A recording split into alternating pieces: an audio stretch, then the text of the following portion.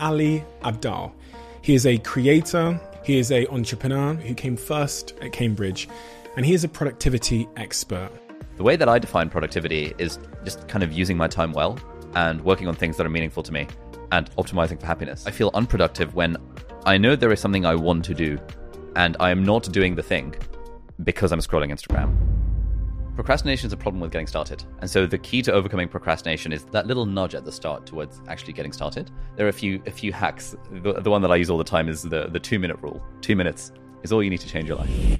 The way I try and remind myself of this point of I am enough is thinking and really trying to internalize that the journey is more important than the destination. We do need a destination, but really, like, am I enjoying myself day to day?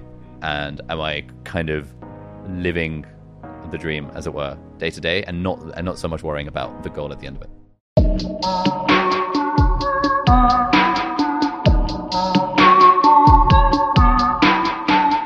Productivity, procrastination. Two things that all people aspiring to success, or really aspiring to get anything done, often struggle with. Today, we're going to try and solve that problem. Today, I'm joined by Ali Abdaal. He is a creator on YouTube. He's got millions and millions of subscribers. He is an entrepreneur. He's a Cambridge graduate who came first at Cambridge, and he is a productivity expert. And honestly, he's read more books than anyone I think I've ever met on the subject, but generally about how to become the best version of yourself. This conversation isn't just about productivity and procrastination. It ends up twisting and turning through a bunch of different topics like relationships and friendships and the meaning of life and happiness. But what else would you expect from this podcast? You're going to enjoy this conversation. Ali is an incredibly intelligent, intellectual, compassionate, self-aware individual. And he's able to talk in a way that simplifies complex ideas for people like me and you. So without further ado, my name's Stephen Bartlett, and this is the Diary of a CEO.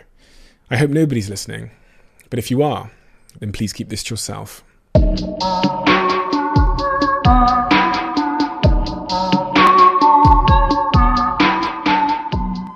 I really start here with all my guests because I think it's so foundational to everything that they then say thereafter, is getting a bit of context as to who you are, where you came from, and the environment in which Ali was created.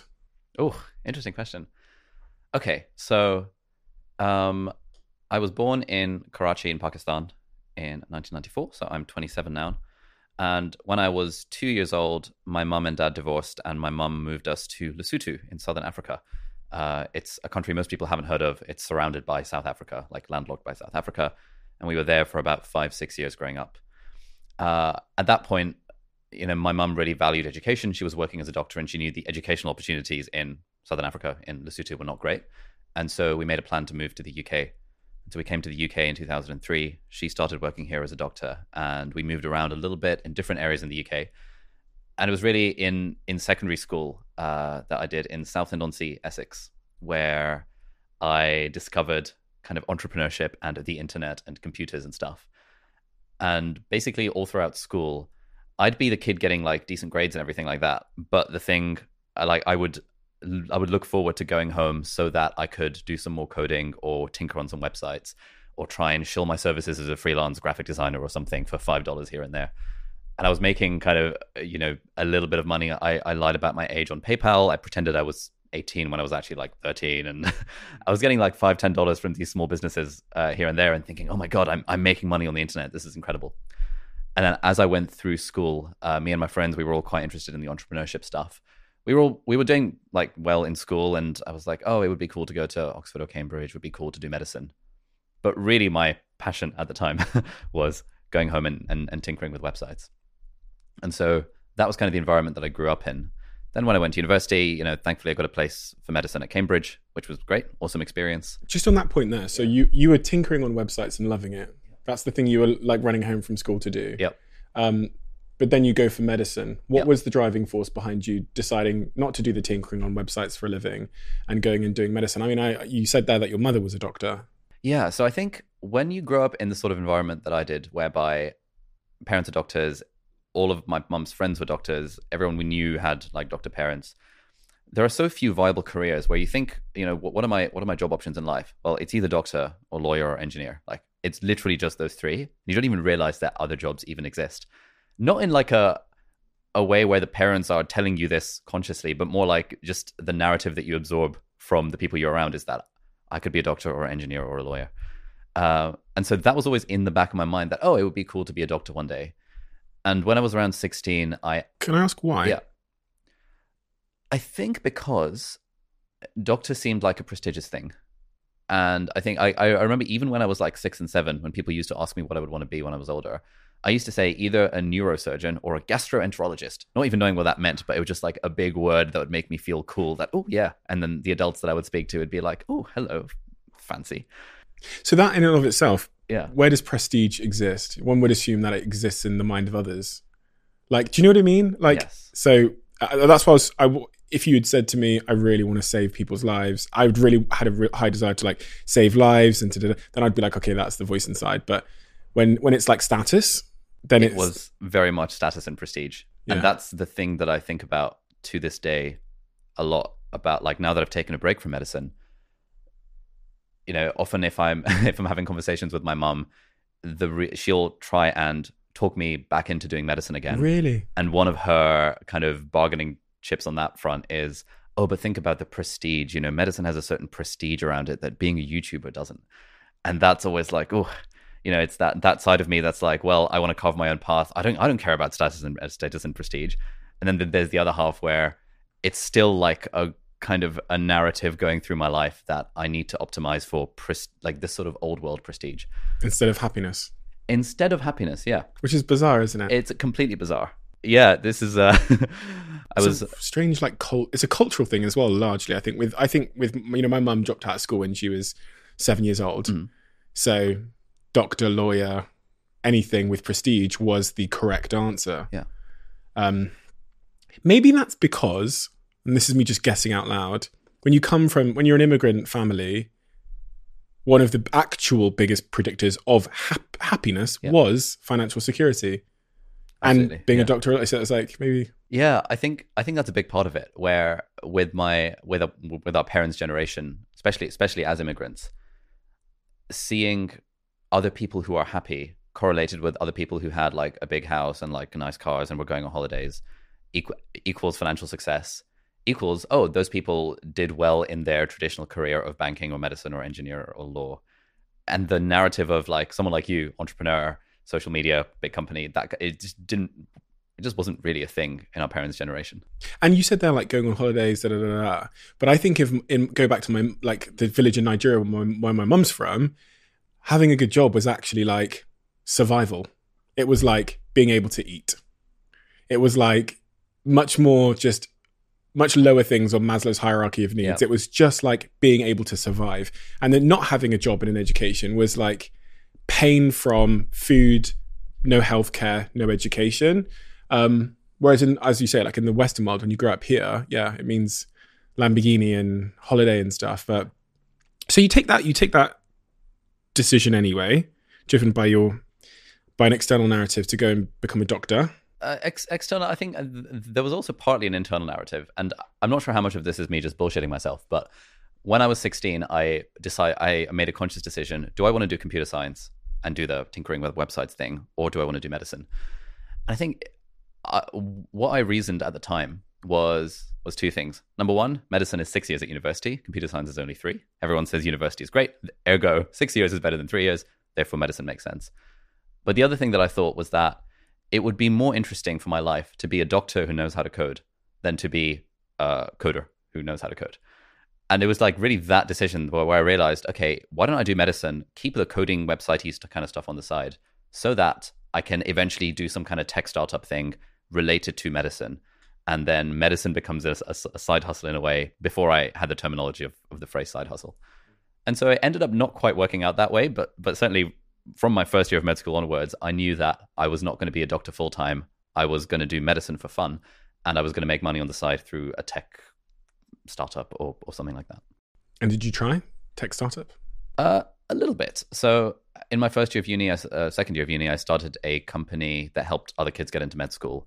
And then, so that was like in-person courses. But then eventually, because me and my brother knew how to code, we turned this into a software online question bank for the different med school admissions programs. And so that was it, sort of like, subscription billing, software as a service kind of product, which was the closest I got to a tech startup.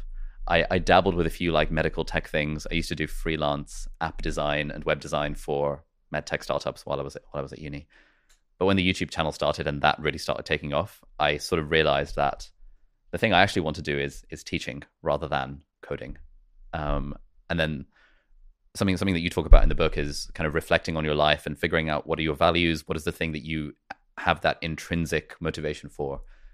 And for me, I always had that intrinsic motivation for business type stuff and also for teaching. I used to do tutoring when I was like from the age of 13 up until now. And those were the times where I felt most alive in a way, where I was teaching someone else.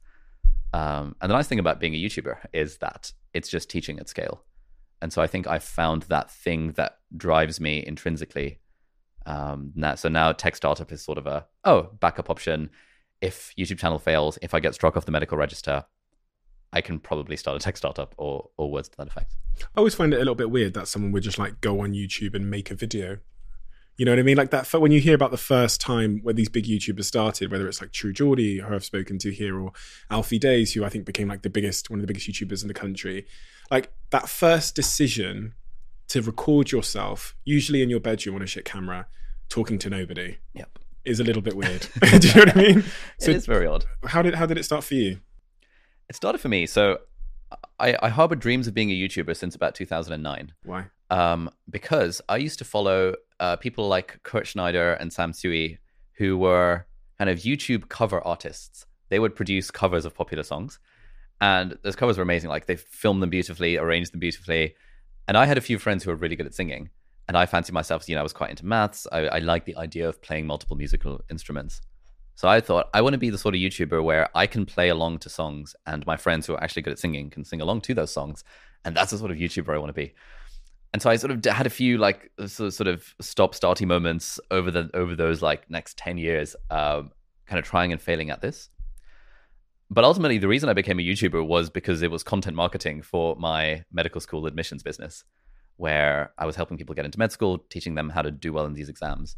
And no one was really creating decent content for free on the internet about those exams. There was these kind of corporations creating boring corporate-looking stuff. And I saw that gap in the market. I was like, great, if I can create these sort of tutorials on YouTube, content marketing, people will watch my tutorials for free. And if they like me enough, they'll sign up to the course. And that's why I started speaking to a camera in my bedroom. It was like, all right, guys, here are some tips for section 1 of the BMAN. Section 1 is all about critical thinking. There's 60 minutes and 35 questions and blah, blah, blah. And here's how you do it. And I was so familiar with that stuff, having taught it for 5 years, that started to do reasonably okay early on. In the days where I had like 51 subscribers, 52, refreshing the YouTube app every day to be like, oh my God, I've got another view.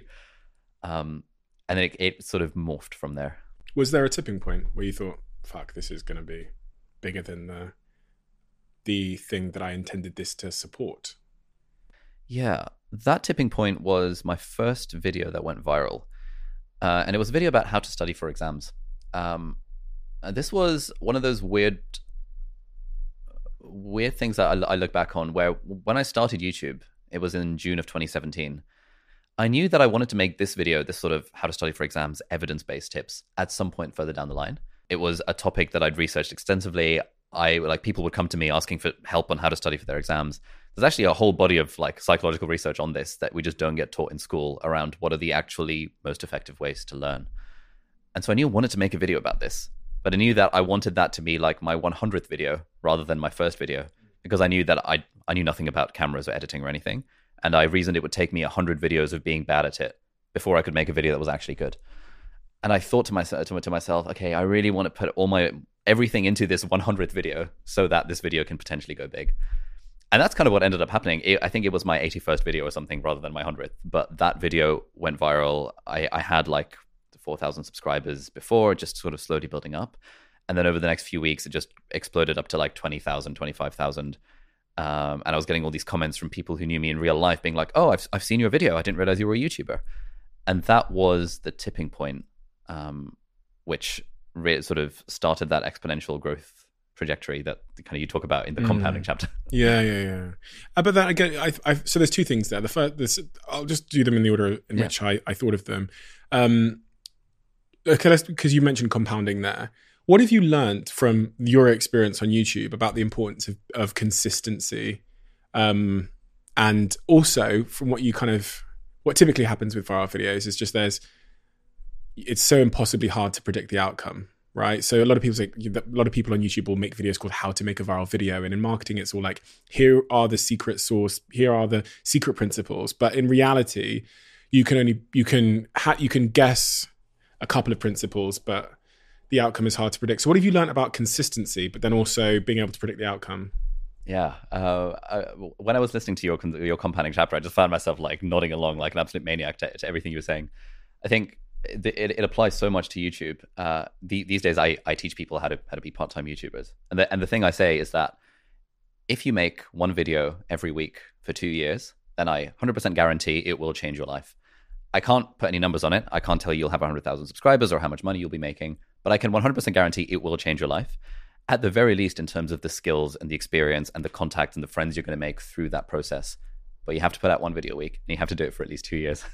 Can I just ask on that point there, what is it that would make someone do that? Because, I mean, that's like fucking clean the floor every day for 2 years, and I promise you it'll work out for you. People don't seem to be able to do those kinds of things without some kind of intrinsic driver. So I'm curious, because you could say that to 1 million people. You could broadcast that through a tannoy, and 95% plus will still fail. So what is it that makes people, from your experience, but also from your own life, makes them do the work without guarantee of outcome? Yeah, I think, again, I feel like there's a bit of a cop-out because this is stuff that you talk about, like enjoying the process. And this is kind of the theme of the book that I'm writing around how, it's actually quite hard to show up week after week, not see any results, not see the views and the subscribers going up and stuff particularly quickly. But the thing that makes it bearable, the thing that makes it fun is actually just enjoying the process and shifting away from outcome-oriented goals like a certain number of views, a certain number of subscribers, and more towards goals that are 100% within our control. Like, I just want to make 2 videos a week. And if I'm happy with the video, then it goes out. And in fact, even if I'm not happy with the video, it goes out anyway. And everyone I know who has succeeded on YouTube has had that kind of attitude at some point. I just have to get that video out every Tuesday without fail. It's not an option. It's going to get done. And, like you say, and when we talk about compounding, that video on day 1 isn't going to do anything. The video on day 2 or day 3 or day 24 is not going to do anything. But you find when you're on day 300 and day 600 that, actually, all of this stuff has been compounding very, very slowly. And then the results happen really, really, really slowly. And then all at once, as soon as you just get that one video that goes viral. I think that's the chapter where I talk about the 8th wonder of the world. Yeah, that's it, with Warren Buffett and my dog Pablo being the opposing investor. And I think I learned that lesson when I wrote the book. When I look back on my life and I thought about all the things that had compounded in my favor, whether it was like honestly, I'm going to keep it facts with you, my teeth. Had some problems with my teeth, and I thought, do you know why? And I probably reference this in the book. Like, I hadn't been brushing one of my teeth properly, and it never mattered today or tomorrow or the day after, but there I was in that dentist chair having my teeth fucking pulled out. And then my Instagram was the same.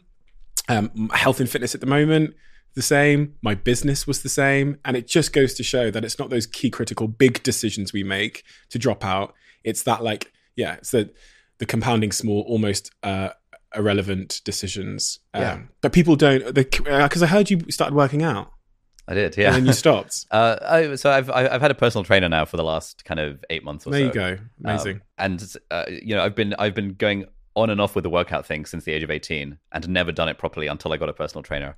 Where now I'm having to show up. I'm paying someone 30 quid an hour to basically just be with me while I'm doing stuff, and that has been the thing that's given me the most results. So I think whatever, like I find in my life for things that I actually care about, where I'm like, okay, I actually care about becoming a happy, sexy millionaire or whatever. Let me try and figure out ways that will remove my own need for discipline and willpower from that equation, and instead get an accountability buddy or get a coach or pay a friend 100 quid if I don't do the thing. This was what my brother and I did when we were trying to motivate ourselves. I was doing songwriting, he was doing stand-up comedy. We're like, right, if we don't do this every Thursday for half an hour, we're going to pay each other 50 quid. Things like that to remove the choice, the motivation, the willpower, the discipline, all the more of that can be outsourced to someone else or removed completely, the more I find I actually get stuff done. And then I don't have to worry about it because I'm like, okay, this is taken care of. I just show up. I guess you're moving the motor, as opposed to like removing it, you're moving it to another pact.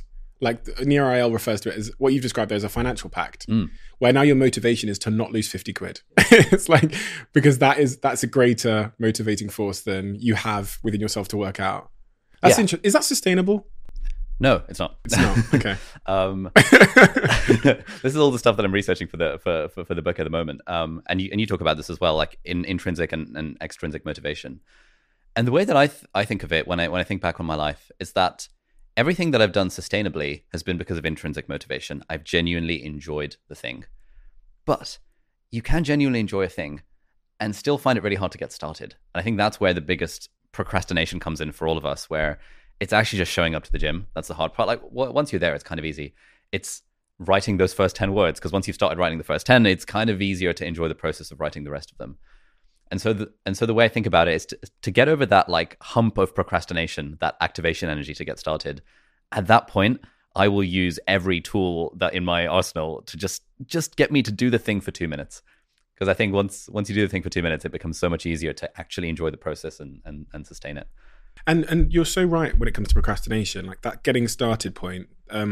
I've again just learned this from podcast guests that I've had. NearIL, again, I refer to him. He said to me one day on this podcast, he was like, people procrastinate usually because there's a great deal of psychological discomfort surrounding starting the task. And a lot of the time, especially with a gym or even an essay, that psychological discomfort is like, you don't have the answers. So I don't know how to use the machines at the gym, or I don't feel competent enough to even write this essay, so I'm just going to do the fucking dishes. Yeah. It's like, I'm going to hoover the whole house and anyone else's house that needs hoovering today. Exactly. You made a video about procrastination, didn't you? Yeah. Break that down for me. What's in the video? So the video is called How to Stop Procrastinating, right? Yeah.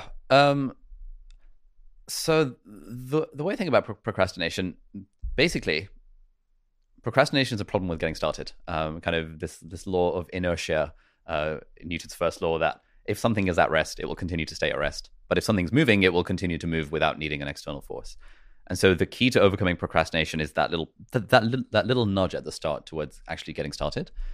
And all of the techniques around that, like in the whole like psychology research around this, is just around make it as easy as possible. So reduce all of the friction to doing it. If you want to learn the guitar, then have the guitar by your sofa rather than in the wardrobe where you're never going to see it. And if it's out of sight, it's out of mind, you're never going to do it. There's like the external environmental friction towards doing the thing.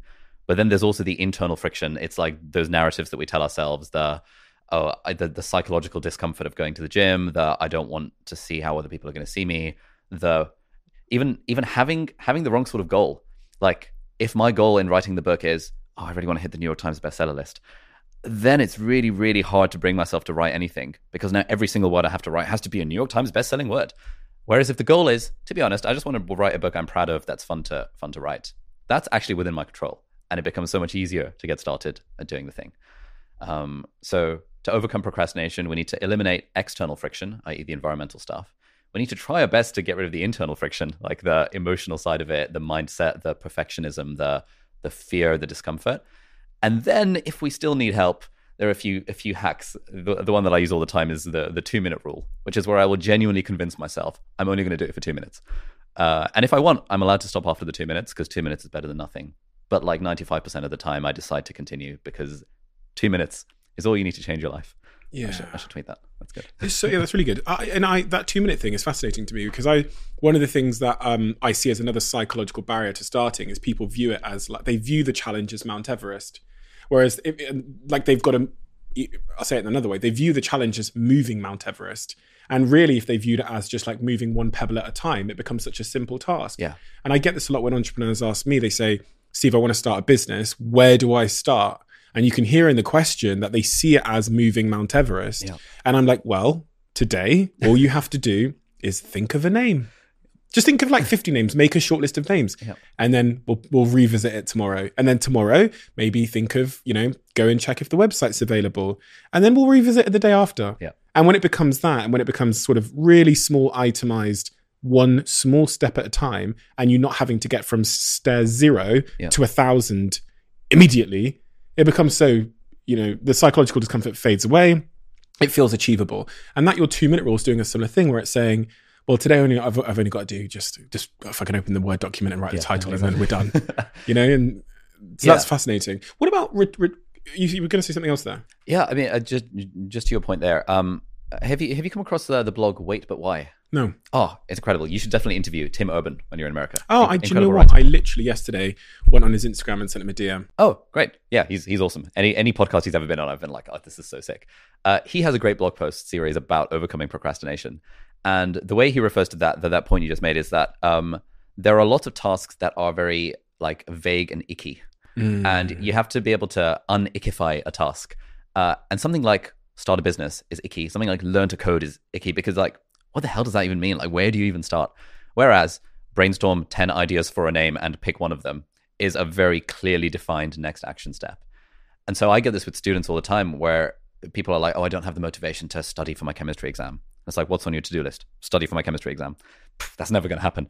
Read chapter 1 and answer questions 4 to 5 are a reasonable thing, a reasonably defined next action step.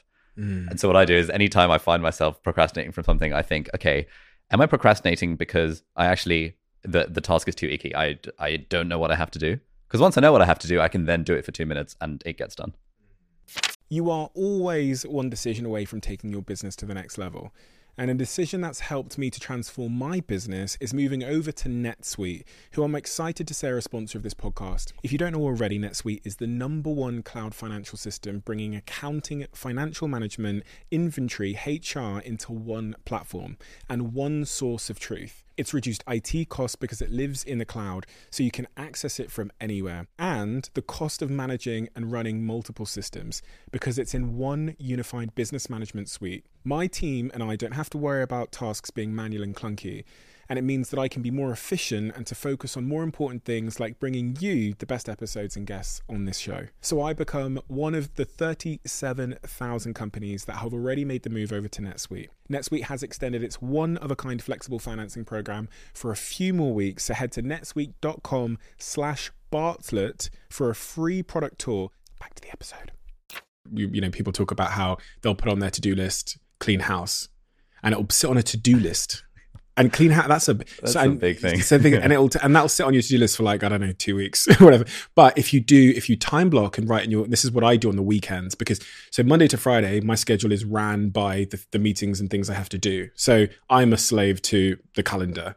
Saturday and Sunday come around, I wake up, I'm like, okay. I'm like, what the fuck? How does this thing work? This life. Yeah. I'm like, it's empty. I've got loads of things I know I could be doing right now, but no one telling me what to do in a life of mine where I'm told what to do every 5 minutes. So I time block on the weekends, which means clean house would become at 11 till 12. I clean the kitchen because then it's like time sensitive and like task specific. Yeah. And that's been an absolute game changer for me. And I also think in the era of working from home, where, people are sat at home, they have tasks they have to complete. It's like it's almost like we prep for this because like this is literally like the 3-part structure of my book, which I've been like just having in my head for the last few weeks. Perfect. Where like step 1 is how do we beat the procrastination? How do we get started with doing the thing? And part 2 of the book is how do we sustain? How do we actually keep on going doing the thing? And there's just so in terms of mindset, the thing that I found that actually moves the needle is focusing on trying to make it fun.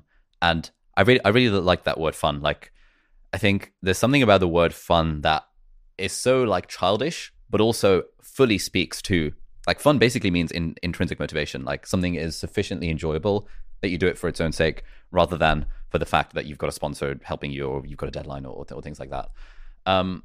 There's one story in particular that I often come back to, and that's like sometime last year I was working at the hospital. It was pandemic season, etc., and I'd gotten to the end of like a 13-hour long shift, and I was just about to go home, and the nurse said to me, "Oh, Ali, can you put a cannula in this patient? Her like IV line is tissued and she needs fluids overnight." And my heart kind of sank. I was like, "Oh no." Like if the nurse wasn't able to put the cannula in, that means there's a patient with difficult veins. It means it's going to be hard to put this in. And I sort of had this mindset of like, all right, then fine. And sort of grudgingly took out the cannula and got all the equipment in a tray. And I like as I was doing this, there was a patient in the bay next door where they were just like talking to a family member or something and saying, "Oh, this hospital has been amazing. Everyone is so nice, and what a pleasure it is. Freaking love the NHS kind of vibes." And I realized that in that moment, I was not being like a good model internally for what I want the NHS to be and what I want a good doctor to be. And there's something that Seth Godin, who I've been following for a while, says, which is that it's the difference between have to and get to. And so I was considering it as like, oh, I have to put in this cannula. And I remembered that blog post I read from Seth Godin where he said, instead of thinking of have to, think of it as get to. And I realized, oh, I get to put in this cannula. I get to make a difference in this patient's lives and life and give her fluids overnight so that she's not going to dehydrate because of her morning sickness. And just that mindset shift immediately made me feel so much better about it. And I was like, oh, I get to do this. Who cares if I've been working for 13 hours? This is fun. This is privilege. This is cool. And I put it in and we had a nice chat and I felt really great about it afterwards. And now and so that's one of the mindset things that I just always come back to. If I'm finding myself not enjoying something and therefore my focus goes, I get distracted, I procrastinate. Instead of thinking I have to do this, I think I get to do this. It's like a gratitude shift. Yeah. Yeah, it's like your chapter 3 or whatever it was talking about gratitude.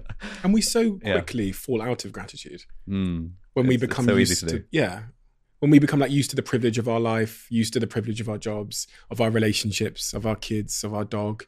We think, well, and the Stoic people talk about this. I think I'll probably talk about this in the book as well, because these are just like clearly the only ideas I have. I've put them all in there. About how they used to do that, like hedonistic adaptation exercises to literally take the things out of their life that they really value just to remind themselves of what they had. And it kind of seems like, gratitude is a very important thing. Have you got like a defined gratitude practice that you do, like gratitude journaling or that kind of stuff?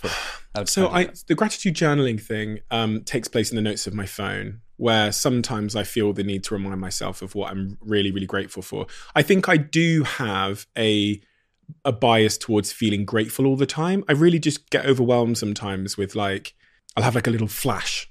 You probably get this when you think, what the fuck is this? Yeah. Like, you know what I mean? Like, what the especially now that I'm on Dragon's Den and that was a real vision of mine from when I was like 12 years old. I'm like, oh my, this is, and I said this in my show the other day. I said on stage in the Diary of a CEO Live, I said that, I said to the audience, I said like, I think everybody in this room is living a life that you once dreamed of living, but you're not even happy about it because present you has told you that future you will be even happier when you get to somewhere else. But like, this is it. Yeah. This was the fucking dream. And look at you living it. Look at you as your, doctors and lawyers, and you've got the job at that brand you always wanted to work for. This is it. And I have to do that to myself sometimes because, because if not, you'll never get there. If your happiness is always, as I say in the book, if it always lives somewhere in the future behind some goal or it's the attainment of some task or whatever, it always will be there. And that was certainly the case for me. And from what I read about you, where you were talking about like outcomes and not being too attached to the outcomes, sounds like it might have been similar. Yeah, very much so. I have to remind myself on a daily basis as well to kind of be grateful for all of the things.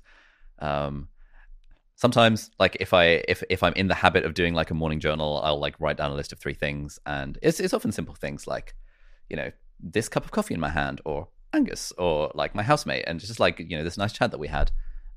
And I think like for me, if I don't remind myself, I always just think in kind of hustle mode of like, all right, cool, on to the next thing, on to the next thing, on to the next thing.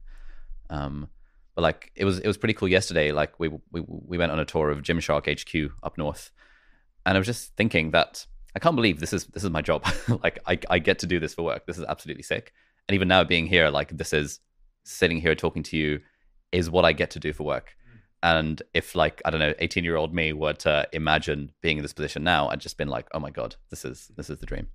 Have you come across a guy called Brandon Sanderson? Nope. He's an author. He writes, he's my favorite author. He does these incredible like fantasy novels, Stormlight Archive, huge series. In it, there's like a phrase that I always come back to around this point. There's this like order of knights. They're called the Knights Radiant, and they have like their like charter, their ideals. And their first ideal is life before death, strength before weakness, journey before destination. And it's that final bit of journey before destination that I remind myself of on a basically daily basis, where it's kind of like Miley Cyrus's thing of it's the climb. It's not about how fast I get there. It ain't about what's waiting on the other side. It's the climb. And the way I try and remind myself of this point of I am enough is thinking and really trying to internalize that the journey is more important than the destination. And I think we do need a destination. Like, you know, the fact that I want to, I don't know, write this book or whatever, like that's a destination. But now that I've got that destination of like, cool, this is the direction I want to go. At that point in a dream world, I would just forget about that. And now that I'm on the journey, I would enjoy the journey on its own merit. Because, you know, as you know, if you set a goal, you hit the goal, it's like, well, happiness lasted, the joy from that lasts about 5 seconds, and then it feels like nothing. Even like sometimes it doesn't feel like anything at all, even for those 5 seconds. And so what I've been realizing a lot recently is that, yes, we're, I don't know, expanding the team and moving to an office in London and like hiring people and blah, blah, blah, blah. But really, like, am I enjoying myself day to day? And am I kind of living the dream, as it were, day to day, and not so much worrying about the goal at the end of it? One thing that you talk about as well is, I think it was either chapter 19 or 20. It was around this thing of ambition versus insecurity. Is this thing that you think you want to do, is it coming from within or is it coming from outside of you? And you talk about values, like living in alignment with your values. Do you have any, like, how do you figure out what your values are? It's a really interesting thing. I think one of the best indicators of what your values are from how you feel. That's maybe the most fundamental human stimuli we have, which is how something makes us feel. Slight tangent. And I was talking to someone about this yesterday. In the world we live in, and as the social media connected from birth generation, we don't understand what our actual true intrinsic values are very easily, because even if, and this is kind of a controversial topic, but who cares? Even charity, we all think we're charitable human beings. We're not. And if you've only got to look back at human history to understand that our morals are highly influenced by what society is doing at the time, because if you go back 150 years, I would have been a slave, potentially, right? My family certainly would have in Africa. Like, they would have had a high chance of being slaves. And at the time, my slave master was not a bad person. He was a good person, you know, morally sound person, you know, and now obviously that's viewed as being an awful thing. And it's the same within like the LGBTQ community, that, you know, at one time, that was just, everyone knew that, believed that being in a same-sex relationship was a terrible thing, an evil thing in some religious writings. Now we all accept it to be. How can our morals of society has changed? The force that's telling us what's right and wrong, what's good and bad, what's valued and what, you know, has changed. That's the only change that's happened. So I do believe deeply that a lot of our values unavoidably come from our willingness to survive by taking up the values of the communities we live in. However, when it comes to your personal values, however they've been shaped, usually from your parents or early experiences, I just go on based on how things make me feel. And that seems to be the only indication I have of what's true for me and what's not. If I'm alone and I watch a video of a baby suffering or crying, and it makes me sad when no one's around, and I'm not having to tweet about my feelings to the world, then I would assume that is, you know, you said about teaching. You've got enjoyment from that. You've always got, I would assume that's one of your sort of professional values or something you value professionally. Yeah. I've been on a whole quest across the internet over the last few months to try and answer this question of how do you figure out what your values are. There's this like program with a life coach that I even did, which is like just finishing up, where one of the exercises was to like go back to your childhood and think about, kind of on a scale of kind of -10 to +10, minus being really bad and plus being really good, like what were the most salient experiences of your childhood?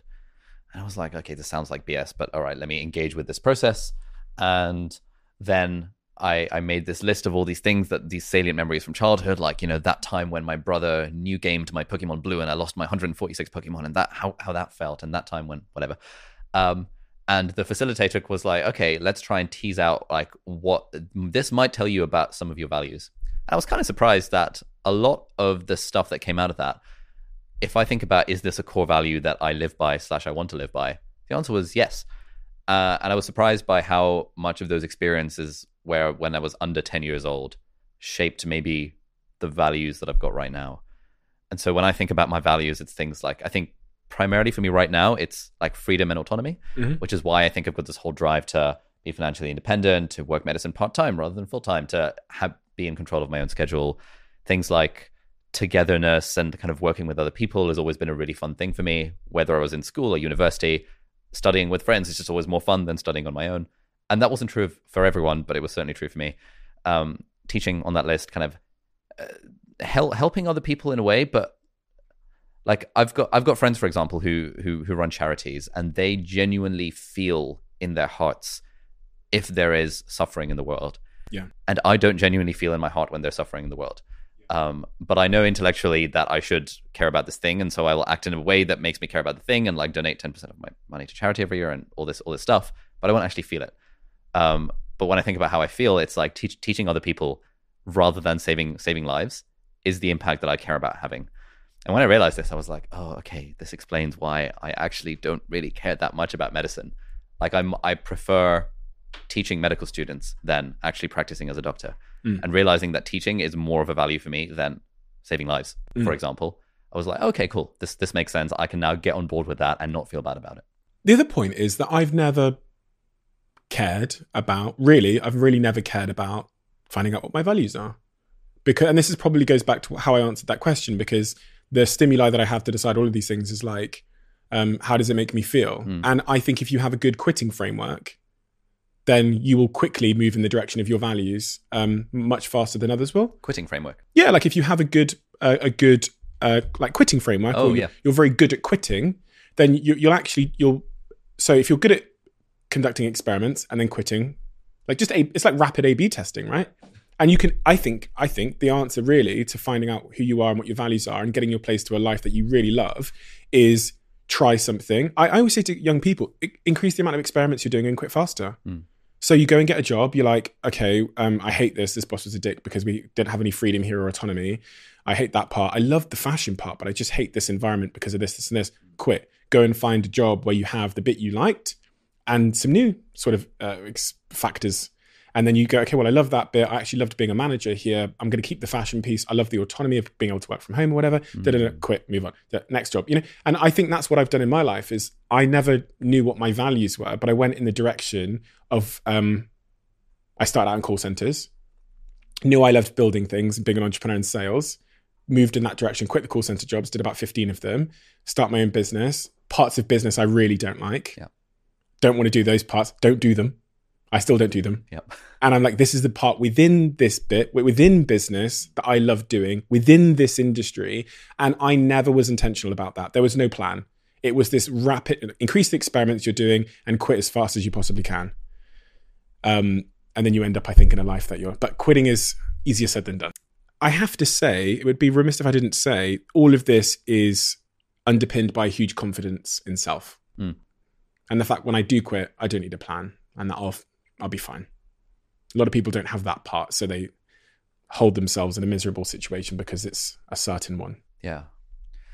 I like when I read that bit of the book, the quitting framework, I was sort of retrospectively applying decisions I've made to quit to that thing of like suck and hard. And I was like, oh, okay, this actually makes a lot of sense. There was one decision that my mum still haunts me about, which was about a year ago, I decided that, you know what, I want to take my medical career seriously and I want to move to America to do medicine. I had a few friends who were there. It seemed like an adventure and it seemed cool. But to move to America from the UK to do medicine, you have to take this like ridiculously hard exam called the USMLE. And it's basically like relearning all of medical school, but at like, a ridiculous level of detail, more so than we have in the UK. And so I started off preparing for this and I realized that this is actually really hard. And the thing that I reasoned in my mind was I could do this. But the reward is really not worth it. Like you get to the end of it. I'd spoken to some doctors working in America. They were like, yeah, you make $400K a year and you're working a lot, and you're going through this 4 years of grueling residency program. And in my mind, it was like, okay, it's hard, and the outcome is not worth it. Yes. Therefore, I'm just going to quit. That's the worst place to be in life. Yeah. Doing hard, struggling for nothing. Yeah. But then when I have conversations with my mom, it's like, oh, well, you quit because you're a quitter. Like, the fact that you found it hard, you only quit because it was hard. And it's like, no, I didn't only quit because it was hard. I also crucially quit because it was like the reward was not going to be worth it. But I didn't quite have the terminology to express that until I read it in your book recently. Yeah. Well, I didn't either. And it was, again, that's why I have to specify that that's not the framework I've made my decisions through for my whole life. In hindsight, I'm a very logical sort of first principle thinker. And that's why I'm able to arrive at peace when I make these massive life decisions, because it's like, oh, logically, there was no alternative. There was no alternative. I'm not going to do something that's hard and not worth it. What kind of insanity is that? I am someone that will do something that's hard and worth it. I'm not someone that's going to quit every time something sucks. Yeah. I am someone that's going to try and change it if it's worth it and if I think it's possible to change. I mean, my girlfriend have an argument and I go, this sucks, and fucking walk out the door. That's not who I am. I will try and fight for something if it's worth it and if I believe it's changeable. And so logically, I think that framework is robust. I think it's solid. You talk a lot about time management, managing one's time. You made a lot of videos about the topic. What have been some of the other sort of tips or tricks that you've adopted that have helped you manage your time better? We talked about time blocking and breaking your vague to-do list tasks down into specific ones. Is there anything else that comes to mind? Yeah, there's one. I've read a bunch of books around productivity and stuff. There's one called Make Time by these chaps called Jake and John. And there's a tip in there which I genuinely use every day. It's called the daily highlight, where it's just similar to Gary Keller's thing of the one thing. Like, what is the one thing you want to do today? And then it's like, I define that in the morning. Okay, what's the one thing I want to do today? Record this podcast with you. What's the one thing I want to do tomorrow? Finish sample chapter for the book proposal. And then I'll stick a slot in the calendar for it. And then the thing will get done. And on days where I actually do the daily highlight thing, I have about a 50% success rate with actually thinking about it in the morning. Mm-hmm. I always just get more done. And I feel at the end of the day, oh, I've made progress because I've done that one thing that was most important. And on the days where I don't, I find that like, oh, I've got these 18 things to do on my to-do list. Oh, can't be, got this iMessage coming from this person who wants to intro to that person. Whereas when I know what that one thing is, I'm like, oh, okay, cool. All I have to do is just get that one thing done today. And I sometimes think that if I did this more often, if for 365 days, I actually just did the one thing that's most important each day, I'd be making so much progress. I'd be having so much fun. And then I think to myself, why don't I actually just do this every day? But that's one of my main ones. That's life as well. And you when you talked about the tipping point in your career where you blew up, you were talking about, you made that video about how to study. And I guess the premise of that video was teaching people how to learn better. Yep. You've read a lot of books. As it relates to learning, outside of studying, just more generally, what tools have you adopted? Because you've read my book and you remember everything, it seems. What tips and tricks have you learned about how to learn better? Yeah. So essentially the main one is that we learn by testing ourselves rather than by consuming more stuff. Which is a bit counterintuitive. Like when it comes to, if we think about like studying, and then we can kind of broaden it out. Like if it comes to studying, we think that to learn more stuff, I need to get more information into my brain. But what all the evidence says is that no, to learn more stuff, you actually just need to read it once, and then you have to try your best to get it out of your brain. And that feels hard, and it feels tough, and it feels like, oh, I'm an idiot, I don't know enough. But that like desirable difficulty is what allegedly creates the neuronal connections in our brain to make us actually learn something. And so it's similar to working out, like progressive overload. When it's heavy and when it feels hard is when your muscles are actually growing because you've got the stimulus for growth. Equally, when it comes to learning anything, when it feels hard is when there is a stimulus for the neurons to grow, or words to that effect. And so when it comes to studying, if anyone is sort of listening to this, has exams coming up, and they are worried about their grades, the answer is that they're just not testing themselves enough. The more you test yourself, the better grades you'll get. And this therefore applies also to every other thing that we're trying to learn. So, if I was learning how to play You've Got a Friend in Me on the guitar the other day. And if I'm just playing through the first 2 verses of it that I know already, I'm not learning anything. But as soon as I try doing the thing that feels hard, at that point, it's like the harder it feels, the more I'm learning. And then we sleep, and then the connections get solidified. So that's kind of the main concept. Basically, test yourself more, whatever that thing is. And the second big one in the research is spaced repetition. That anything we learn, whether it's a fact for an exam or a song on the guitar, our memory for it will exponentially decay over time. And the way to make it go into a long-term memory, whatever the skill is to interrupt the forgetting curve at spaced intervals. So maybe you would practice the song on day 1, you'd practice it again on day 2, then on day 5, then on day 25, and then on day 105. And as the intervals lengthen, that is the sort of thing that gets this how to play the song or this fact about medicine or whatever into a long-term memory. And most things around learning can basically be summed up by those two things: active recall, i.e. test yourself, and spaced repetition, i.e. space it out over time. Interesting. People are really fascinated by productivity, aren't they? They are, yeah. I think I heard you say about like when you put the word productivity in your content, it seems to perform better. Yeah, I often think about this. Like, so to me, productivity, I think to a lot of people, productivity just means efficiency and creating economic output. The way that I define productivity is just kind of using my time well and working on things that are meaningful to me and optimizing for happiness. And so to me, this conversation is productive. Hanging out with friends is productive. I was playing PlayStation last night for a couple of hours. That to me was productive because I was like intentionally doing it because I wanted to take a break from writing. It's when I feel I feel unproductive when I know there is something I want to do and I am not doing the thing because I'm scrolling Instagram. That to me is unproductive. You're not being intentional with your time. Exactly, yeah. But I think on the internet these days, people use productive as economic output, and the whole like, oh, I want to be more productive. It's I think partly it's a virtue signaling thing to some degree as well. Yeah. Partly it's a virtue signaling thing. I think partly it's also like a self-flagellating thing in a way, whereby I often see comments on my videos where it's like, oh, productive day in my life, which I'm kind of doing tongue in cheek just because it's funny, where people are like, oh my God, I watch these videos just to make myself feel bad. And I'm like, oh wow, okay. This is mostly a joke. Like, I hope you realize this, but also it's like that's kind of sad that comment has got so many upvotes. Where I feel like such a waste man when I watch one of Ali Abdaal's videos, and I think there is that like perverse sense of people getting pleasure out of the story they're telling themselves that they are non-productive or that they are a chronic procrastinator, and to see someone who is on the surface seemingly so productive makes you kind of feel bad about yourself. I wonder if it's similar to like, if I look at my Instagram Explore page, about a year ago, it used to be bikini models. These days, it's the dudes with six-pack abs. And I look at that, and there is a part of me that gets pleasure out of like flagellating myself and then like, why don't I look like that yet? And I wonder to what extent that's like a thing in the world of productivity. That is fascinating. Because, I mean, that would be driven by the antithesis of that. That's got to be driven by a culture where productivity and I'm getting so much done, so I'm going to be successful and rich and a millionaire. And I'm in stealth mode building this massive business and I've been up all night. Look at me, it's 4 a.m. and I'm still working. Yep. That's driving one end of the spectrum, which is making productivity and being productive an aspiration for this generation. Yep.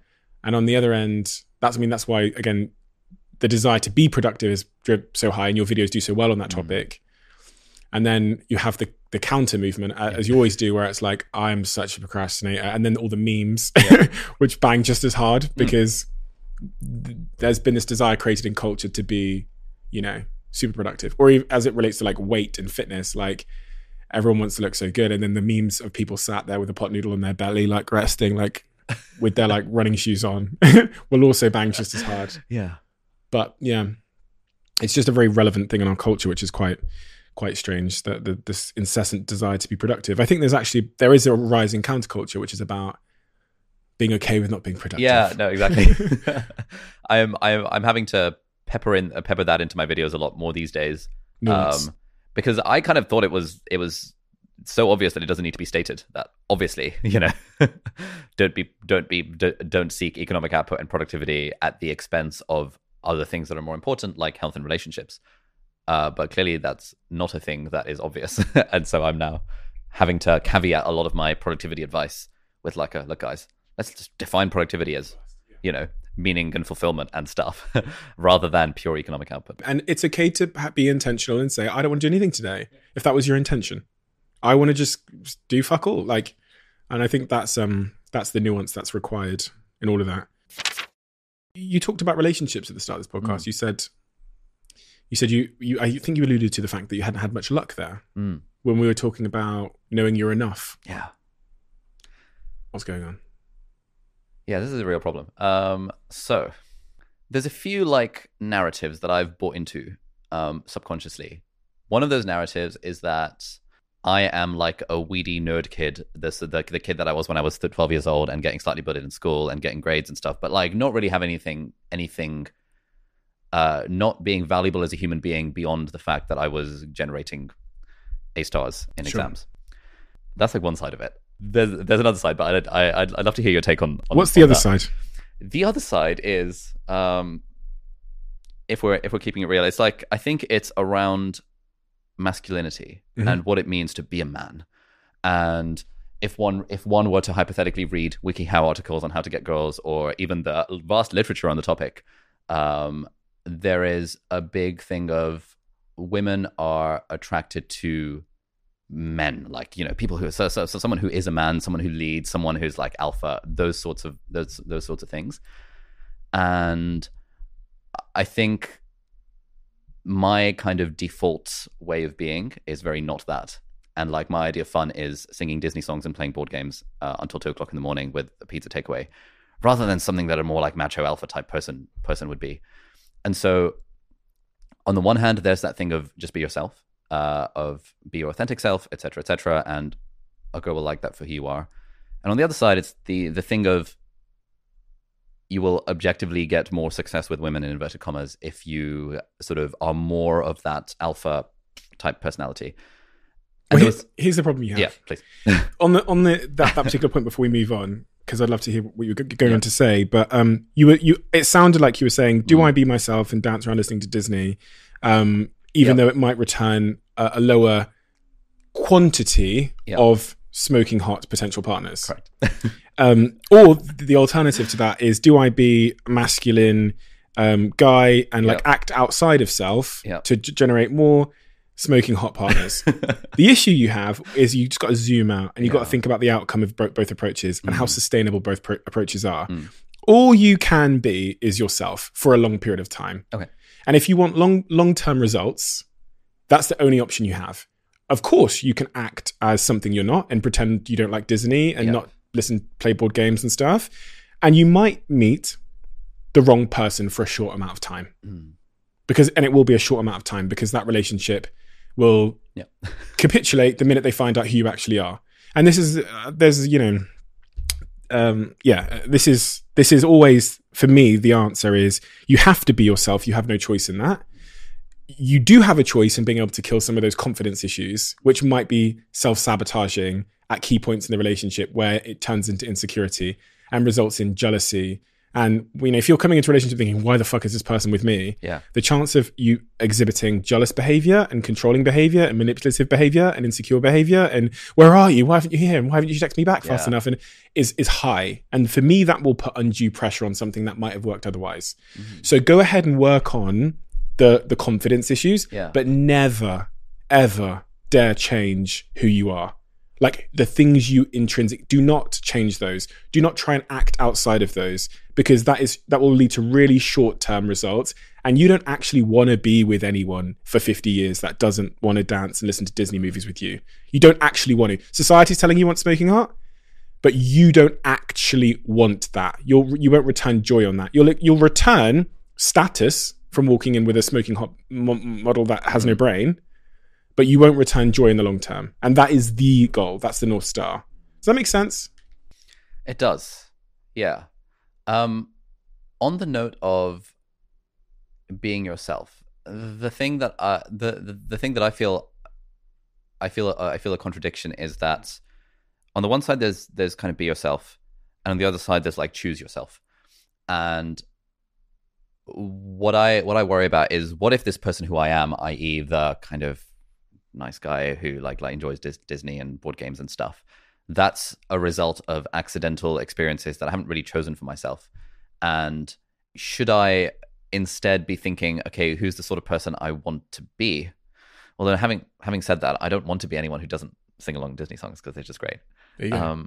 Yeah. And you sing along to Disney songs, not because you're now being forced, because you enjoy it. Yeah, it's just genuinely fun. It makes you feel good. I love it. Yeah, it's so good. There you go. So that's part of the answer to a lot of the things we've discussed before, which is going in the direction of the things that make you feel good. Don't suppress things that make you feel good, because then you'll feel shit. So if that makes you feel good, that is, as far as I'm concerned, you've explored and exploited, as you say, and you've found something you enjoy. And don't sacrifice that for what? Yeah. For a pretty woman to be stood next to you. Yeah. That's not that. Trust me, will not be enjoyment. That'll be status. That'll be extrinsic approval, which is very different from internal fulfillment. So I would never disregard those things. However, you can, as I've done over the last year and a half, say, do you know what? When I look at my values and who I actually want to be internally, my health, this is what I've done, is so foundational to everything. And I really managed to almost like hypnotize myself somehow into knowing that me being in good shape and me being someone that goes to the gym every day and prioritizes that, my health is my first foundation, is in line with my happiness. The change in my life, the thing that's put me in the best shape of my life ever, was before, as I've said in this podcast, me working out was all about women. The minute it became not about women, it stuck. Because for so many reasons. The minute I enjoyed the process and I removed wanting six-pack, and I basically don't have any gym goals now whatsoever. My goal is to go every day. It stuck. It became intrinsic. It was for me. And now I go every single day. And the minute we finish this conversation, my PT's waiting for me. And I went yesterday, the day before. I'll go the day tomorrow, every day. Okay. I don't care. I'm not doing it for anyone else.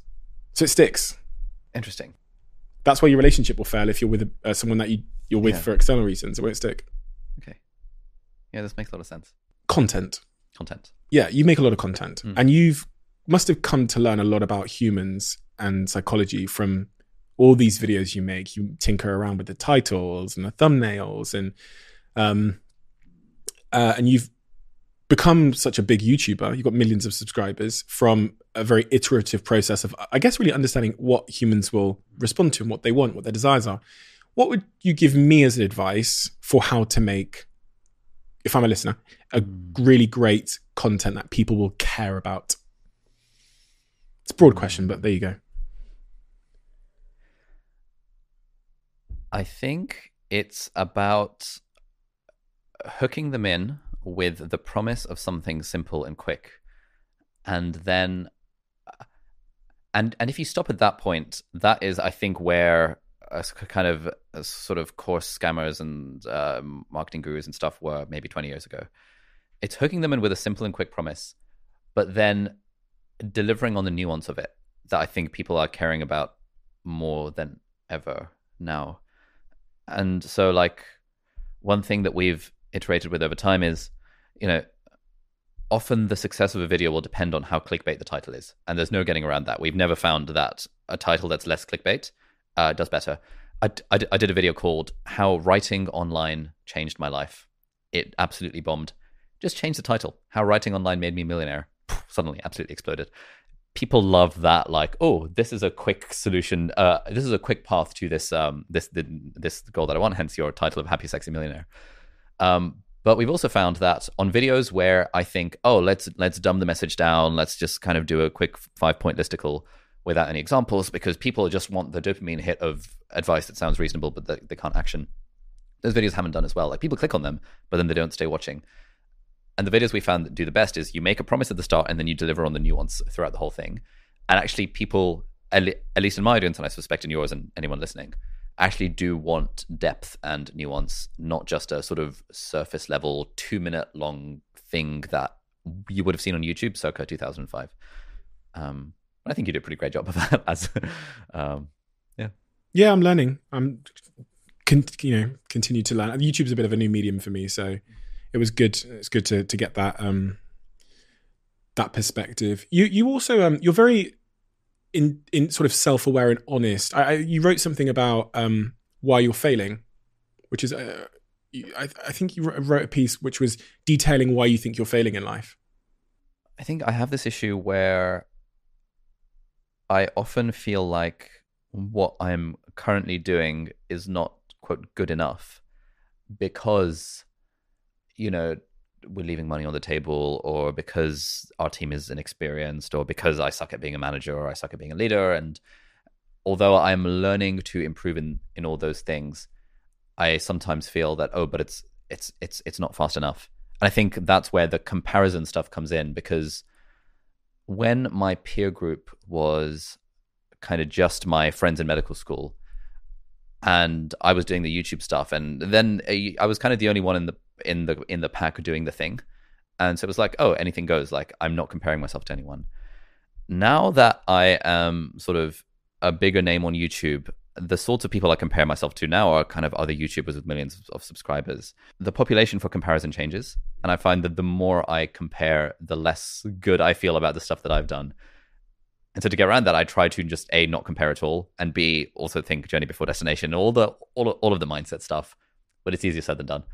And I still feel internally like right now, we're not using money in the company like efficiently enough. We're not hiring fast enough. We're not doing this fast enough. We're not doing that fast enough. Do you think you'll ever get to a point where that stops? Because I tell you what. Yeah, what's it been like for you? Well, I mean, no, I was just going to say, let's just, I mean, one way to look at it is Ali 5 years ago when you first started, if you had shown him a picture of you now, what would he have said? That's pretty cool. I mean, like when you made those first couple of videos, you're going to have 2 million subscribers on YouTube. You're going to have hundreds of thousands of followers on Instagram. I would have had a stroke. You would have had a fucking stroke. Like, there's no way. There's no fucking way that's me. Yeah. And here you are. This is what I was alluding to earlier. It's like a past version of yourself told you you'd be happy when you got here, but you're not, because like you're not fully satisfied, because there's a future version of yourself that's saying you'll be happy when you get here, and it just never fucking stops. It never stops, does it? Like it seems like, at least on the outside, that you've done a good job of kind of, I mean, obviously you're like particularly successful, but like being okay with that level of success and not trying to get to the next level for whatever that looks like. I think so more than a lot of people I speak to. I think there's still elements in me that are like, I can do more and I can take on bigger challenges in my life. Yeah. But I'm definitely now detached from thinking it will have any impact on the things that matter. Okay. Won't make me happier. Won't make me more fulfilled. Won't make me anything at all. Yeah. I'll be doing it probably for either the wrong reasons. Yep.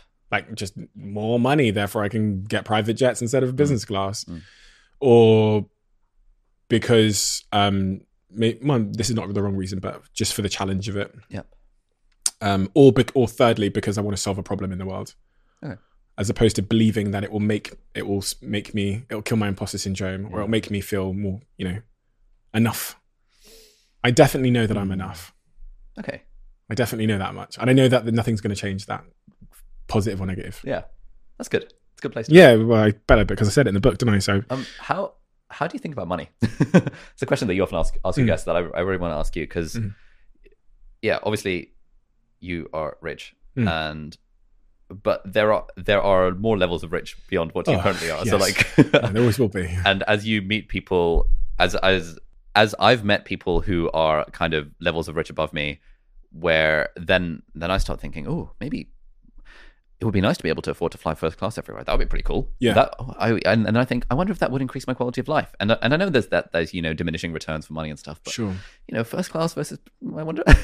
Oh, no. Yeah. How do you think about that? I mean, so I want to have enough money in my life that I don't have to do anything that costs time that I don't need to spend. Okay. On things that I don't get joy from doing. So like, I basically want to have, so like an airport is a great example. This is why I think I want a private jet, because when I go to the airport, you could spend 3 hours just checking in and getting onto the plane. And that's 3 hours that I'd much rather doing something I enjoy doing with my life. As I talk about in chapter 19 of Happy Sexy Millionaire, time is all we have. I refer to these 500,000 chips we have, and we get to, that's because that's how many free hours the average human being gets in their life. I would like to have more of those chips deployable against things that I really enjoy doing and creating memories with people I love, not standing in an airport queue for 3 hours. So if money is going to solve that problem for me, then money does matter. It's not going to make me exponentially happier. Like the queue isn't making me miserable. No, it's not going to move the needle. But but I'd like to make more memories in my life with my niece and my dog, and with my partner. So That is my view on money at this stage. Okay. Convenience, less time wasted. Yeah.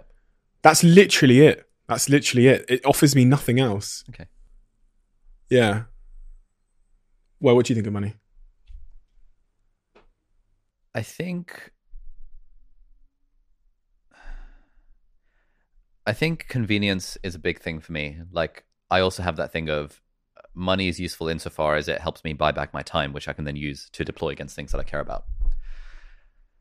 But then, as I kind of get exposed to more like rich people and see like the lives that they're living, and like, you know, this idea of thinking about moving to London, where like I've been living in my flat that me and my brother have a mortgage for in Cambridge for the last 3 years with a lodger, and therefore it's returning 16% a year because I'm not paying rent, blah, blah, blah. I'm moving to London where it's like, I actually can't afford to buy a place in London. Like, I could afford to rent a place in London, but it's like I could rent for 1,000 a month or 2,000 or 3 or 4. Oh, you know, there's places that are 8,000 a month are pretty good. I wonder what it would be. You know, can I afford to spend 8,000 a month on a place that's slightly nicer, that's a little bit more central? What am I optimizing for? Well, if I get a place in King's Cross, it's easier for friends to come visit. Therefore, I can make more memories. Therefore, increase happiness that way. And the money thing just sort of, I feel like those numbers keep on going up because, you know, then you could be like, well, having a yacht would be pretty cool because then I can invite friends on board and then we can do like jet skiing and stuff. Having a private jet would be really cool because then I can like fly wherever I want and save my 3 hours of time and take my friends out on a trip. Having enough money that I'd be able to fly friends over to visit me would be sick for my personal happiness. And I don't know, I feel like the more I think about this, the more I start to invent justifications for trying to make more money for the sake of happiness and fulfillment and stuff beyond the 75,000 a year that the studies will tell us leads to diminishing returns. I think the key thing there, and what I said in my answer, is that I don't think it will make me happier because I'm already, I don't think missing the airport queue will actually make me happier. Yep. I don't think it will because fortunately, I'm at a point where I don't think I could be happier. Okay, yeah. No, like I could definitely have less annoyances in my life. Yeah. But fundamentally, I don't think I could be happier than this. Okay. Or more fulfilled or like comfortable than this. So me killing the queue by getting a jet is removing an annoyance and increasing the how intentional I am with my time. Those extra 2 chips that you'll have saved. It's not going to move the needle. Yeah. Okay. It's not going to move the needle. Like, you know, and if this place was where we are now, which is my home, I live upstairs. If it was 2 times bigger, would I be happier? No. No, I wouldn't be. No. Okay. But, you know, I'll probably get a place 2 times bigger. Yeah. Because, I don't know, then I can have bigger parties and maybe that more people. will be a more enjoyable memory at some point. But this is the key thing, is I had to at some point in my life realize, like, not buy into the bullshit justification, or I'd live my life running in that direction constantly. And I say all the things about, it's not gonna make me happier. Yep. And if I still want it, then I think then it's okay for me to buy. It's I kind of have similar things. So often I will like buy something. You know, I bought one of those £6,000 Pro Display XDRs with the £1,000 stand that Apple sell the other day, just because no one knows what that is. It's like a ridiculously expensive monitor that Apple sell for like professionals, and I really didn't need it, but I was like, it would be kind of cool to have on my desk. And I knew there was zero way it was going to make me any happier. I was like, oh, it's just kind of cool. And my housemate was like, oh, your monitor's arrived. How do you feel? I was like just even contemplating how I feel as a result of the fact this monitor arrived was just kind of a bit baffling to me, because obviously it doesn't make any difference to my day-to-day happiness. It was just something kind of cool that I could buy as a business expense, and I thought, kind of, why not? And I think when I was younger, I used to look forward to purchases more. Like, you know, ordered a PlayStation game when we were tracking the delivery, waiting for it to arrive. And I was just like, it's just kind of things. And the way I often describe it to people is, it maybe sounds a bit arrogant, but it's like, I feel like my happiness is a 10 out of 10 right now, and I really can't imagine that changing. But it's still kind of cool to spend money on the things that I want to spend money on. Yeah. If it's like tech or camera gear or something, stuff like that. Something I care about. Yeah, I completely agree now. And I actually don't think I'm a very flashy person. Right now, I don't own a car at this exact moment. I don't have like designer watches or anything. And typically, if I make a purchase, it's based in utility, but it's really nice. Yeah. And that's kind of what you're describing with your monitor. Yeah. So like I travel a lot. So a suitcase, or I'll get a really nice one. Yeah. But I don't need a Rolex because let's be fucking honest. No one uses it to tell the time anymore. Yeah. So that would be purely about signaling and status. Yeah. I don't really buy designer clothes at all. I don't really think I have any designer clothes. I don't really I mean, I have a nice pair of boots or something. Yeah. But typically it's like, I mean, this is like a Top Man t-shirt I'm wearing from ASOS. These are Top Man jeans. Fits pretty well. Yeah, these like utility and fit and seem to matter more than insecurity-driven purchases. There's one mental model that I often think of, which is that if you were the only person in the world, would you still buy the thing? Yeah. And I think when it comes to like new Apple products, yes, I would, because like I can do my work better on a nicer MacBook or on a nicer screen. But yeah, certainly, I probably wouldn't get an Apple Watch if I was the only person on Earth, because I think the utility of that is more signally and more about like, this is the sort of identity I want to portray to other people, than it is about the fact that having an Apple Watch, for me, given that I'm not into running, is actually useful. You've read a lot of books, about mental models and various other things. What are some of the key principles or key sort of mental models that have had the biggest impact on your life? Ooh. There's so many, I can imagine that it's quite hard to... Yeah, I think one of the main ones is this thing about the money diminishing returns curve, about like beyond about 50 to 70k, depending on what study you look at, money doesn't buy more happiness. And I often have to like remind myself of that when I get into this cycle of the pursuit of more stuff. One of the things, I wouldn't really call it a mental model, but one of the things I often come back to is, I think you talk about in the book as well, 5 Regrets of the Dying. Oh yeah. And I have those written on the top of my to-do list on my daily to-do list template. That's a good one. The other one is... What is that? For anybody that doesn't know. Oh, yeah. So there was this like palliative care nurse or someone who... Sorry? Brony Ware. That's the one. Yeah, she messaged me on Instagram. No way. When one time I like didn't tag her Instagram. So she's like, oh yeah, thank you so much for the post. Could you tag? But yeah, Brony Ware. She's amazing. Brony, yeah. So she wrote a book called The Regrets of the Dying, or The Top Regrets of the Dying, where she interviewed like hundreds of people who were on their deathbed, asking them, what are your regrets? And some of the really common ones were, I wish I'd lived a life true to myself rather than what others expected of me. I wish I'd worked less hard. I wish I'd spent more time with friends and family. Can you remember what the other ones are? Do you know what? I only focus on the first one. Yeah. Because she said this was the most common regret of the dying was, I wish I'd lived a life true to myself and not what others expected of me. Yeah. Following your intrinsic motivation rather than status, prestige, external Exactly. factors. Yeah. It sounds like the other ones are all actually just fit into that like bucket. Offshoots of that. Yeah. And people, as they're about to die, must have this amazing retrospective clarity over what they did and didn't do right, what did and didn't matter. It didn't matter that girl in playground said my hair was shit, or this comment on Instagram. And that retrospective clarity, because I say this in the book as well, this is about I talk about how I don't think anybody believes they're going to die. Yep. And those people know they're going to die. Yeah. So they have that, like, it's all the bullshit just fades away and they go, I just want one more day with my son. Yeah. But also it's not quite the same as the whole live every day as if it were your last. Like there's that balance there. How do you think about that balance? Yeah, I mean, so that's actually like fundamentally bad advice, because if I were to live today like it was my last, I would probably be doing self-destructive things. Like they're going to be self-destructive financially. Like financially I'd be blowing all my money. So or something like that. But the merit in that I see is living like life itself will come to an end at some point, which for me means being very conscious about the use of your time, I guess, and what you're deciding to do. If today were your last, you'd be able to cut through the bullshit that doesn't matter. And so let's say if this life were your last, live every life like it was your last would be a better thing. That season of life. Yeah. You'd really focus on what matters. You know, you've talked about such a diverse range of topics on your YouTube channel, and really about like helping people as the teacher you are become better at what they're trying to achieve. You talked about productivity, mindset, finance, and all of these things. What are the things that you see in young people today that you think they most need to solve and understand about, let's say, about mindset in order to get to that point where they are living a fulfilled life? What are some of the, and I say this to you because I know Yeah. how many books you've read.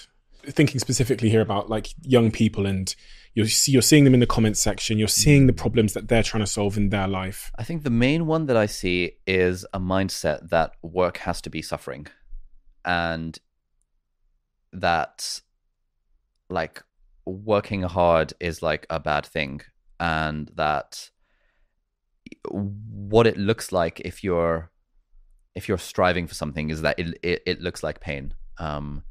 This is very much the mindset I had going into medical school, where it's like, oh, I'm now a first year medical student at Cambridge University. This is supposed to be hard. Let's get all my big textbooks out. Let's like spend ages in the library, pulling all-nighters, thinking it's a badge of honor, because this is what work looks like, and it looks hard. And from my second year onwards, where I realized, hang on, like, the thing Tim Ferriss often says, like, what would this look like if it were easy? I think if more young people accepted that work doesn't have to be suffering, it can actually be easy and fun, and you can have it all, provided you find ways to make it fun and optimize for the things that are enjoyable. That will solve a lot of kind of problems when it comes to the things people often ask me about, which is motivation, procrastination, burnout, and all that jazz. I think another kind of underrated tip, which the toxic productivity people would crucify me for, is that I think everyone kind of, like, if you want to live a life on your own terms, then you do have to solve the money problem, because we all need to make money. We all need to have that, like in board games, we call it, you call it as an economic engine. Like if you want to win in a board game, you always have to figure out, are you going to sell sheep? Are you going to get wood? Are you going to get oat? Are you going to get hay? Like, what is your economic engine going to be? And I think the sooner that can be ticked as a box, or the more aligned the economic engine can be with the thing you actually find fun, the more you can do that thing of living life on your terms. Because what I never want to be in the position of is where, that thing of, well, I just got to work the 9 to 5 so I can enjoy the 5 to 9. Because that's like 80,000 hours of our lives, 80,000 chips out of the 500 that we're squandering away just to survive. And obviously that's so much easier said than done, and a large amount of being able to tick that money box, being able to build that economic engine, is based on kind of privilege and where you've grown up and circumstances and all that stuff. But I guess kind of from where you're sitting, you never had that sort of privilege growing up, and you kind of succeeded despite it. And yeah, it's just that thing of accepting. I think a lot of young people, especially like the Gen Z folks these days, are in that mindset of, I care about impact, I don't care about money. And I think it's very hard to live a fulfilled life if you're not like, if you think in that way, because then it's like, not going to talk about money. It's weird if people talk about money on the internet, etc., etc. So those would be kind of two things that I would love to implant into young people's brains. Yeah, that's a really interesting one. There's been this absolute groundswell over the last couple of years of, I think millennials are guilty of it too, just all of them want to change the world. And they don't really have a plan or have a specific route to changing the world, or having an impact, but they just want to lead with that, which sounds to me a lot like virtue signaling, because I think the people that end up changing the world are very specific about what they're going to do, and it's very passion driven. It's very like specific passion driven. So they'll say, someone that does actually want to change the world won't actually start with the end in mind. They'll start with, I want to study medicine so I can understand cancer, and they'll change the world. Not the Gen Z that says, I want to change the world, or I want to have a big impact. And you go, what do you want to impact? Yeah. Okay, there you go. The world. How? You're asking too much questions. I want to have. So for me, whenever I see that in my DMs, or when a kid comes up to me when I've been speaking on stage or something, goes, I want to be a public speaker. I go, well, what do you want to talk about? It's like, go and live a life worth talking about. Like, go and have an experience. Go through some shit, and then the consequences. You're a public speaker. I had no intention of ever being a public speaker. There's a consequence of creating a life where I had some shit to talk about, And I think younger generations have that the wrong way around. They're so obsessed about, wouldn't it be great to create an impact? But have you come across effective altruism? No, I'd love to hear. Yeah, so it's like this movement, this community that talks about how doing good in the world and like having an impact is actually like scientifically measurable and can be done in evidence-based kind of ways. And so there's a few like charities and programs tied to that. One of them is GiveWell, and they do an evidence-based analysis of the charities in the world to figure out what is the most bang for your buck, what's the highest ROI on money donated in terms of lives saved or some other outcome measures. And you find that it's some pretty rogue charities that come out on top here. For example, the Against Malaria Foundation, on average, it costs somewhere between £2,000 and £3,000 to buy enough malaria nets to statistically be able to literally save a life. And that's like a lot cheaper than most people would think. And if someone were to say to you now, Steve, you can donate $3,000 and you literally save a life, you'd be like, oh, great, have $3,000. And so the idea behind effective altruism is that, given that like you can actually measure the impact of charities. And where I was going with this is that you can therefore measure the impact of a career and relate it kind of to money if you need to. So they've done an analysis of what being a doctor is like. And in the Western developed world, a doctor will save around 7 lives throughout the course of their entire career. And this is not taking into account the fact that if I wasn't a doctor, the next person would have gotten into medical school and been a doctor in my place, because in the UK, we have more people applying to medicine than there are places. If you are the only doctor in, I don't know, sub-Saharan Africa or in a country or something, and then you stop being a doctor, that obviously has a big impact. But most of the people listening to this are not in that position. And so the way that I think of impact is in terms of like counterfactual impact, i.e., what is my impact compared to if I didn't exist, if I wasn't doing my thing. And I often will see comments on videos from people being like, oh, you're a sellout for leaving medicine in the middle of a pandemic to, like, I don't know, make YouTube videos, something BS like that. And I'm like, yeah, I can see why that's the narrative that you're telling yourself. But actually, I'm not special as a doctor. Like, I have no unique value to add as a doctor 2 years fresh out of med school. Anyone basically who has gone through medical training in the UK, because it's pretty good medical training, could do as good a job, if not better, than I can of being a doctor. But where I have counterfactual impact, where I am kind of unique in the impact I'm providing, is in the fact that I have a YouTube channel that teaches people and inspires people's stuff. And if the kind of the DMs and stuff are anything to go by, people will be like, oh my God, I got into medical school because of your videos. I was from this background where no one ever applied to medicine. No one thought about going to Oxbridge, and I got there, in part thanks to your videos. Thank you so much. And I feel like the impact I can have on the world by creating content on the internet and speaking to a camera in my bedroom is arguably greater than the impact I would have kind of just being a doctor. Not that there's anything wrong with just being a doctor, of course. Did you hear that, Mum? Are you listening?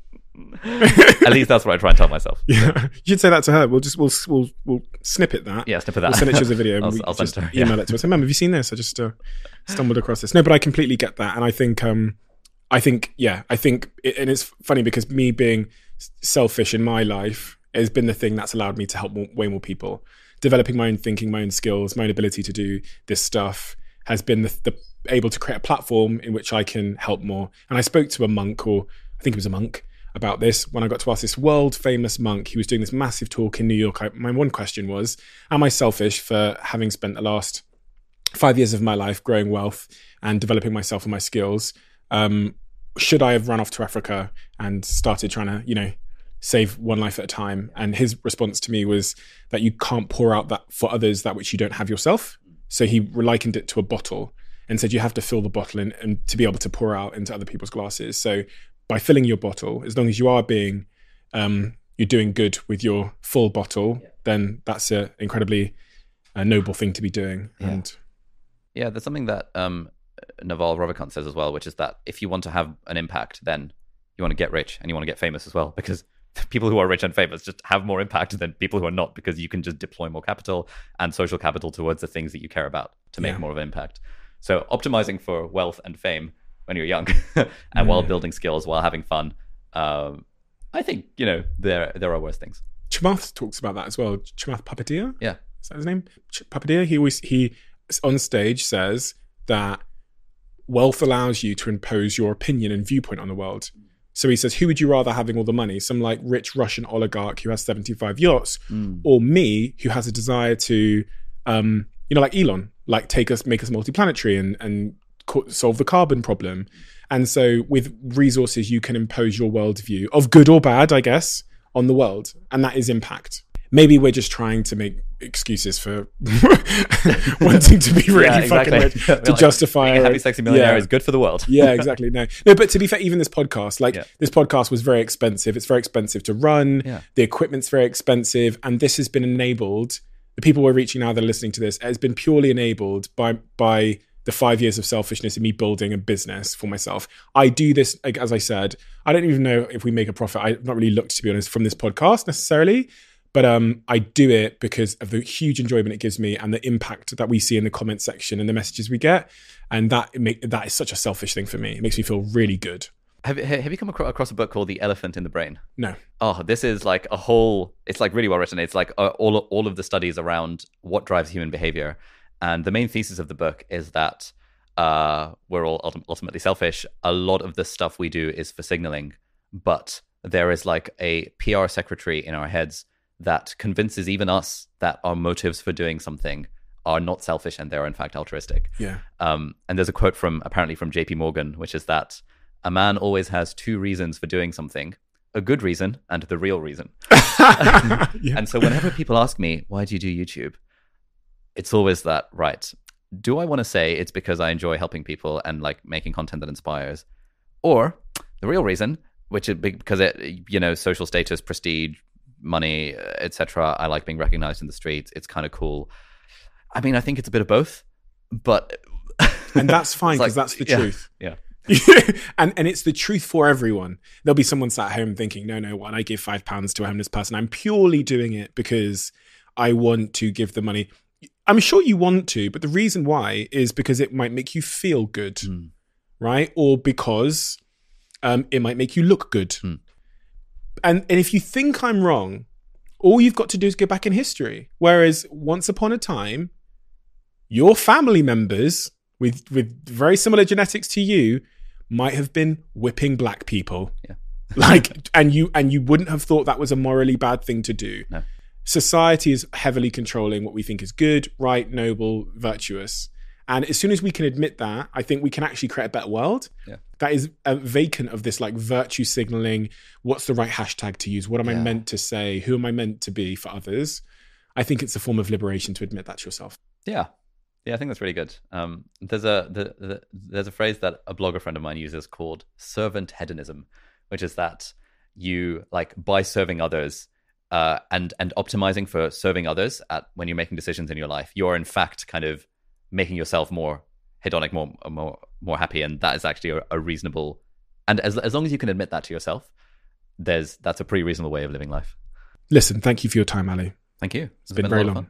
Yeah, lots of fun. And you're such a diverse character. And that's really why I wanted to speak to you, because you have such a wealth of knowledge across multiple sectors and industries and topics and themes. And I find that, and that comes from your curiosity, I can tell. You're deeply curious, I can tell, and therefore this is, again, also why I think you've done so well as a content creator who's an educator and a teacher, because your curiosity has sent you in search of answering complex questions that a lot of people don't actually have the time or the skill to know how to answer, and then your ability to break those conclusions down in ways that people understand, that aren't alienating, that aren't too big words for me, Timothy in my bedroom that didn't go to Cambridge, is a real skill. And it's also testament to the fact that you actually understand the things you're talking about, because being able to simplify, as we know, simplify complex ideas is the best evidence that someone understands those ideas. So. Oh, thank you. That's very kind of you to say. And it was incredibly gracious to have me on. Your book had a big impact on me. The mental models and their decision making, the chip stuff with time, genuinely has changed decisions that I've made in my life. So thank you for that. And if anyone's listening to this who hasn't read the book, would recommend the audiobook in particular, which is narrated by you. Yes. Yeah. And you got a book coming soon, haven't you? 2 years from now. So 2 years from now. Yeah, well, I'll reach out to you to promote that closer to the time. We'll have you back on when you're ready. Yeah. Thank you so much, Ali. Appreciate you. Thank you.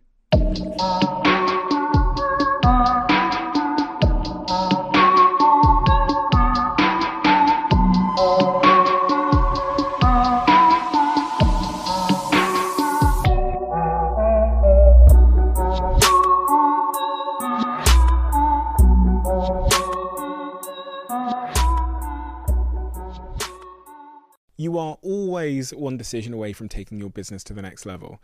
And a decision that's helped me to transform my business is moving over to NetSuite, who I'm excited to say are a sponsor of this podcast. If you don't know already, NetSuite is the #1 cloud financial system, bringing accounting, financial management, inventory, HR into one platform and one source of truth. It's reduced IT costs because it lives in the cloud, so you can access it from anywhere. And the cost of managing and running multiple systems because it's in one unified business management suite. My team and I don't have to worry about tasks being manual and clunky.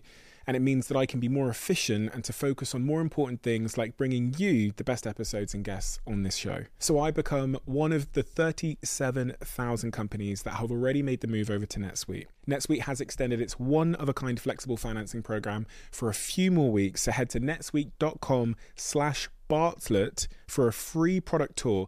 Back to the episode.